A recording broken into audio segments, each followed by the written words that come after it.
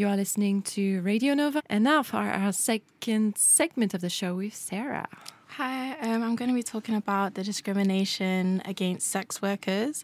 I'm going to start off by talking about the stigma that surrounds their job. Most sex workers, particularly ones that work on the street, are seen as unclean. They're seen as they can't hold down a real job. They also are stigmatized a lot within the institutions like the police and the law. They're also seen as not able to make good decisions. So, for example, if they had like children and that's the only way they can get income, they're looked down on. This is particularly worse for sex workers who contract STDs. They can be marginalized by fellow sex workers, and this also creates a barrier to treatment for them as well. So they'll be scared to go to the hospitals, they go get treatment because they feel that they will be discriminated against. Criminalization makes it also dangerous to work for sex workers, particularly on the street. If something happens, if they get robbed, if they're, trigger warning, raped as well, then they can't go to the police because it's criminal in a lot of countries. It becomes dangerous to then carry condoms with them while they go and work in case stopped by the police, which also increases the risk of STD and pregnancy. On the topic of rape, sex workers are often raped majority of the time because people seem to think that because they're paying for it, that they receive the sex automatically. But it's also what they fail to take in is that sex workers can deny the sex. They can say, I don't want to have sex with you for this money. Like, no matter how much money you have, I don't want it. But because they're selling their body for sex, the lines kind of get blurred and the consumer just automatically thinks they can receive the sex. But sex workers are human. Like, consent is vital, 100%, for them to actually go to work and feel safe. If they are raped and they want to go to court, they essentially stand no chance. It's like a 0 in 100 chance that they'll actually be taken seriously. There's no sympathy, and because of their profession, the court usually thinks that she's been asking for it. They're also at a disadvantage if they have vulnerability. So, for example, their mental health, if they've had a previous intimacy with the offender. So if they've previously allowed the offender to have sex with them for money, but then this time they said no, they won't listen. They will just be like, we've had sex with them before, so why wouldn't you not have sex with them now? If they consume any form of alcohol or drugs, it makes it less likely that the rape will actually be classified as a crime. When sex workers have been murdered, they have been referred to as the less dead due to their status and their marginality. So when the Jack the Ripper was murdering prostitutes, they wouldn't kind of placed on a high pedestal as someone that would just, an innocent, just walking down the street, they would have been murdered. They're not reported as missing straight away or even at all. So when sex workers are kidnapped or murdered, it takes months to come up on the system that they're actually been missing. Street-based sex workers have elevated rates of drug use, and it is the most dangerous and least well-paid form of sex work, which is why there needs to be sort of motion set in place to protect them. So in Amsterdam, there's obviously the red light district where the sex is almost sort of put in... What am I looking for? So, for example, brothels is an actual building. You go in, you pay, you have sex, and then you leave. It's regulated. That's what I'm looking for, regulated, thank you. And my point is that it is possible to legalise and normalise sex work. It's not... I think the problem is that sex is still stigmatised in the 21st century, which is ridiculous. But if we take away the stigma of actually selling your bodies for sex, then we can almost sort of protect the people working. Because for any other job, it's you have your human rights, you have your regular pay, and you have your health insurance. But with sex workers, especially street-based sex workers, they're sort of on their own, essentially. In the porn industry, violence against women is justified, essentially. You've got like different genres of sex. You've got the BDSM, and if a woman is pretty much like beaten up, but as long as it's recorded, they sort of pass it off as, oh, it's okay, it's just a fetish for someone, and they're paying for it, so it's all right. So there's a huge gender bias in sex work where women are marginally exploited by men, and to no one's surprise. literally. But I have a question. Yeah. What's their classification? What do you call professional sex workers? Because I see these girls loading up pictures of themselves on OnlyFans, and they're fairly safe in their houses and doing what they want. And then there is the street people standing on the streets, actually, who people go to and pay and have sex with. And then there's the people in the porn industry. I read something funny that if you have sex and it's recorded, it's not a crime because then it's considered acting. But so what is the classifications that you've put up? Like, who is a sex worker, professional sex worker in this discussion? Well, during when the pandemic hit, a lot of like street-based sex workers moved online for OnlyFans because obviously they couldn't go outside. So I think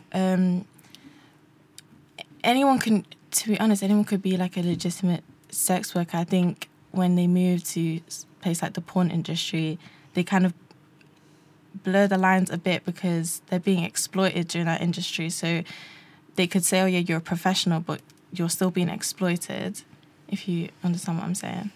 Yeah, I get what you're saying. I'm not asking you about the discrimination. I know it's all you're saying, but I'm just saying, like, who is classified as a professional sex worker? Is it the one who works in the brothel, or is it the one on the street? Or I think you need to take away the word professional. I mean, you're a sex worker so from the moment you sell your body. That's what I wanted to know. You get money for it, you know. And of course, the porn industry is a bit of a different branch because there are many people that do want to be in the porn industry, women and men, and they are very happy with it. And there are people who are doing it maybe for the wrong reason or just figure out that actually it's not all that and end up stuck in the system and sad story of people taking drugs or being abused. And you can find lots of videos of people, actresses in the porn industry that talk about their experience. And I think it's very good to hear because you have some strong individuals out there that are doing it and that they know what they're doing, and they say, you know, they go to casting and they realize the differences between going to a casting and having someone saying, oh, we're just going to have sex just for the casting. And it's like, no, I'm not having sex with you for this casting because this is not the procedure. But, you know, some people are aware. And then prostitution on the streets, right? From the moment it's not legal in the country, then you have no rights as the sex worker. And if we compare to the Netherlands, where yes, it's a bit better because the girls have to do their health checkup, the girls have to be in certain spaces and show up at certain meetings and are somewhat protected. It's a famous quarter in the city, so it's highly regulated. But I mean. So should every country do that and find a space in every big city for having the prostitutes or having like some sort of hotel for them so then they are a bit safer? Should we address the population that buys those services? You know, the reason why behind it? Is it a need? Is it pleasure? Is it desperation? You know, what's the story there? And then those illegal sex workers have not much help, not many rights, right? But it's more and more association also that are there to help them and to go to them, and you know, like women buses that come by and provide them with health checks and provide them with psychological support, because I think it's a lot of them that needs to talk about what's happening, and that. Even if they're stuck in the system, it's it's good to talk to somebody and to know that you have a possibility to come out of it. But it's. I feel like it should be treated like any other occupation, and although that it's not really like some people don't regard it on the same level as other occupations, like it happens anyway. So like what you were saying about whether we should have every country having like a space and like a kind of regulation for them. I feel like there should be, because it is going to happen anyway, and it's like whether it's just going to end up being something dangerous or not, because it doesn't have to be potentially dangerous, as like you're seeing in Amsterdam and stuff. So, and I do think a lot of the arguments against it are like ethical arguments, which I think is interesting, because what makes it unethical? yeah. You know what I mean? And then you get into like the kind of gray area of religion, and that not everybody's religious, so should we, you know what I mean? Yeah. And I just think that aspect, if we could remove kind of the religious aspect and focus on kind of just the governmental aspect and the aspect of like people's safety, that would really simplify the issue, I feel like. No, I totally agree. I think they're focusing on kind of the moral aspect of it, like, because a lot of the reasons why, so in the UK it's not legal because the UK is a Christian country, so I think they focus on the fact that it's basically immoral than the actual safety of the women working, which is the main problem. Okay, thank you so much for your subject, Sarah. It's Amponsah's turn to talk. Today I want to talk about microaggressions. I think it was a term coined by Harvard psychologist professors, something Dr. Sue or something. I don't really remember. But basically, microaggressions is a term used for daily verbal behavior or environmental slights, whether it's intentional or unintentional, that communicate hostile, degradation, or negative attitude towards stigmatized or culturally marginalized groups. So basically, mostly towards people of color, and sometimes, as now is being more people of alternative genders as well. And most people feel like, but he's being so, what's the word, sensitive. Like, people are being sensitive when certain things are said towards them. And I've been living in Norway for quite a bit, and I come to the conclusion that the Norwegian society is one of the most microaggressive society in the world, because people here are more shy to actually say a lot of things where some American can just say it and walk away, or some British will say it after two bottles of beer. Here is very shy people, so microaggressiveness is been highly here, and people here people think like, but I'm just asking a question, and why should you be like offended about it?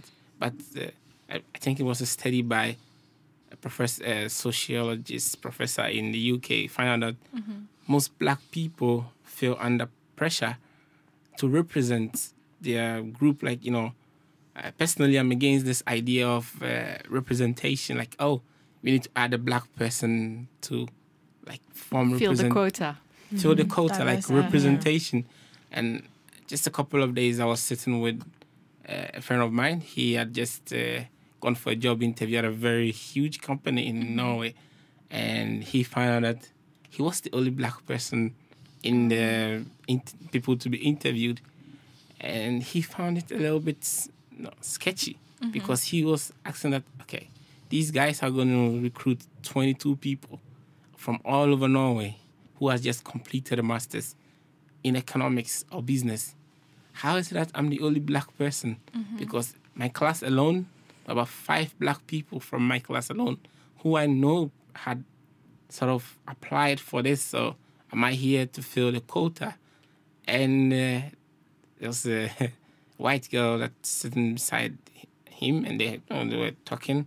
And then the girl said, but representation is good. And he didn't feel very comfortable with it, so he came and I told him that if I go somewhere and I'm told to represent a whole racial group or represent who, Right. It's kind of ambiguous to me. Most of these macroaggressive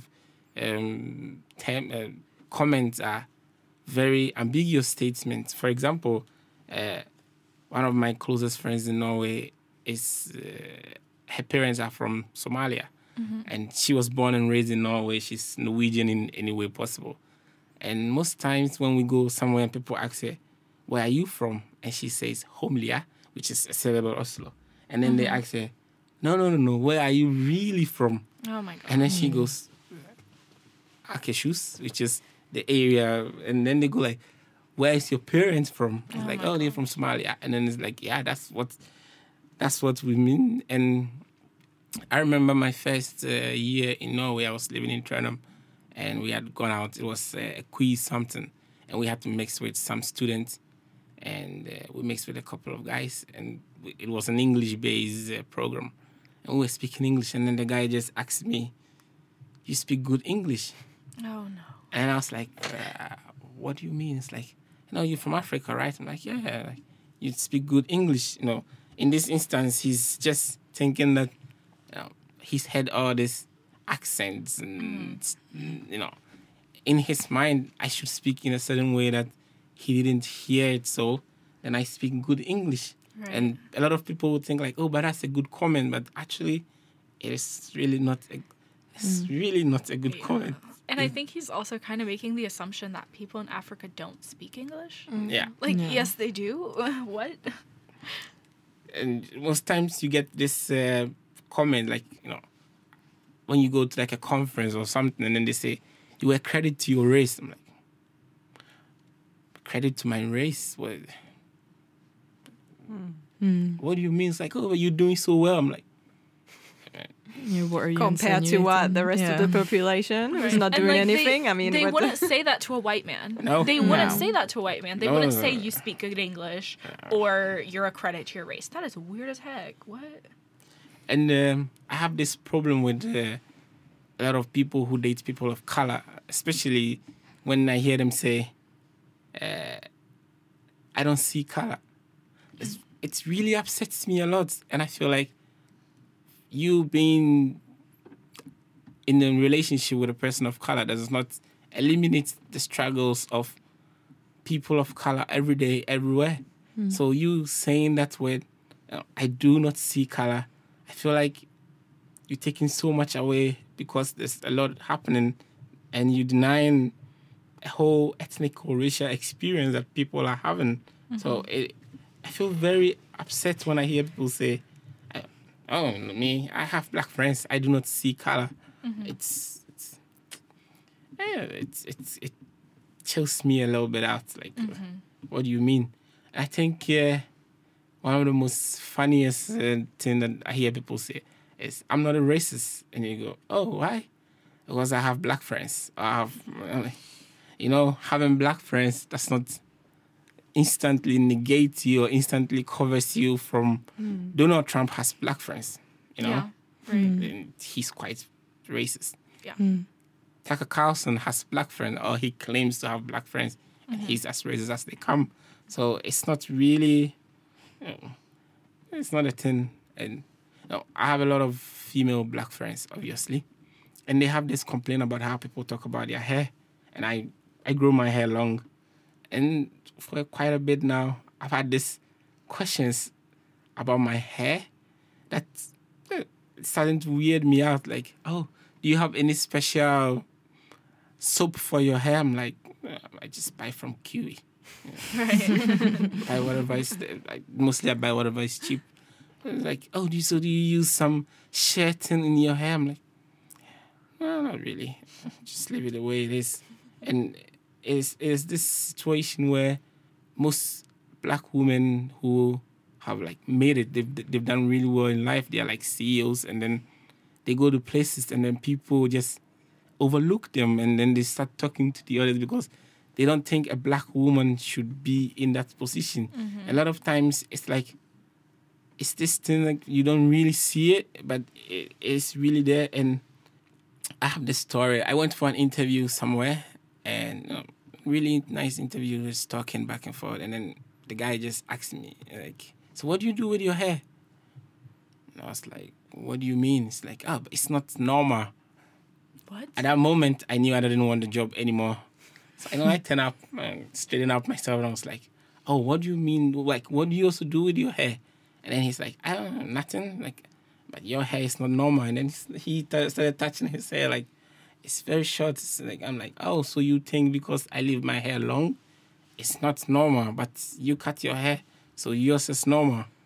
And then it was like absolute dead quiet in the room. And I was like, it was nice meeting you guys. Let's do this again. And I just walk out. So, and to them, they felt like I was being oversensitive. Because when I was walking out, that's what the lady said. It was like, why is he being so sensitive about his hair?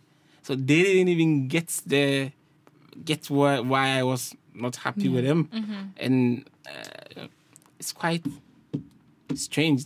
Just yesterday, I saw a video of Shaq, and he was talking about why he paid for 15 of his friends to enroll in the University of Phoenix, because he would go to meetings with his accountants and lawyers, and the moment they get there, he's overlooked, and they just talk to his accountants and lawyers like he doesn't understand. So he took a master's just to show people that he knows what he's doing at these business meetings. And I feel like it happens to a lot of people of color, like, oh, the best qualified person must get the job, thinking that, oh, the black guy is probably there because of representation.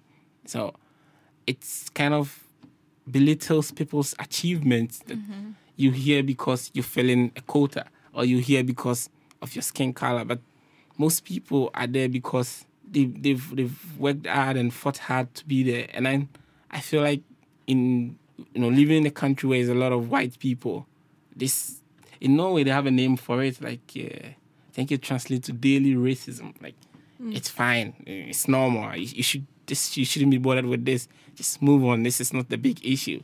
That you in. So, but I feel like it's not the best option for people. It affects your mental health and your self-esteem and your self-confidence and even your daily thoughts, because then you have a lot more like, am I sensitive? Did I overreact over this?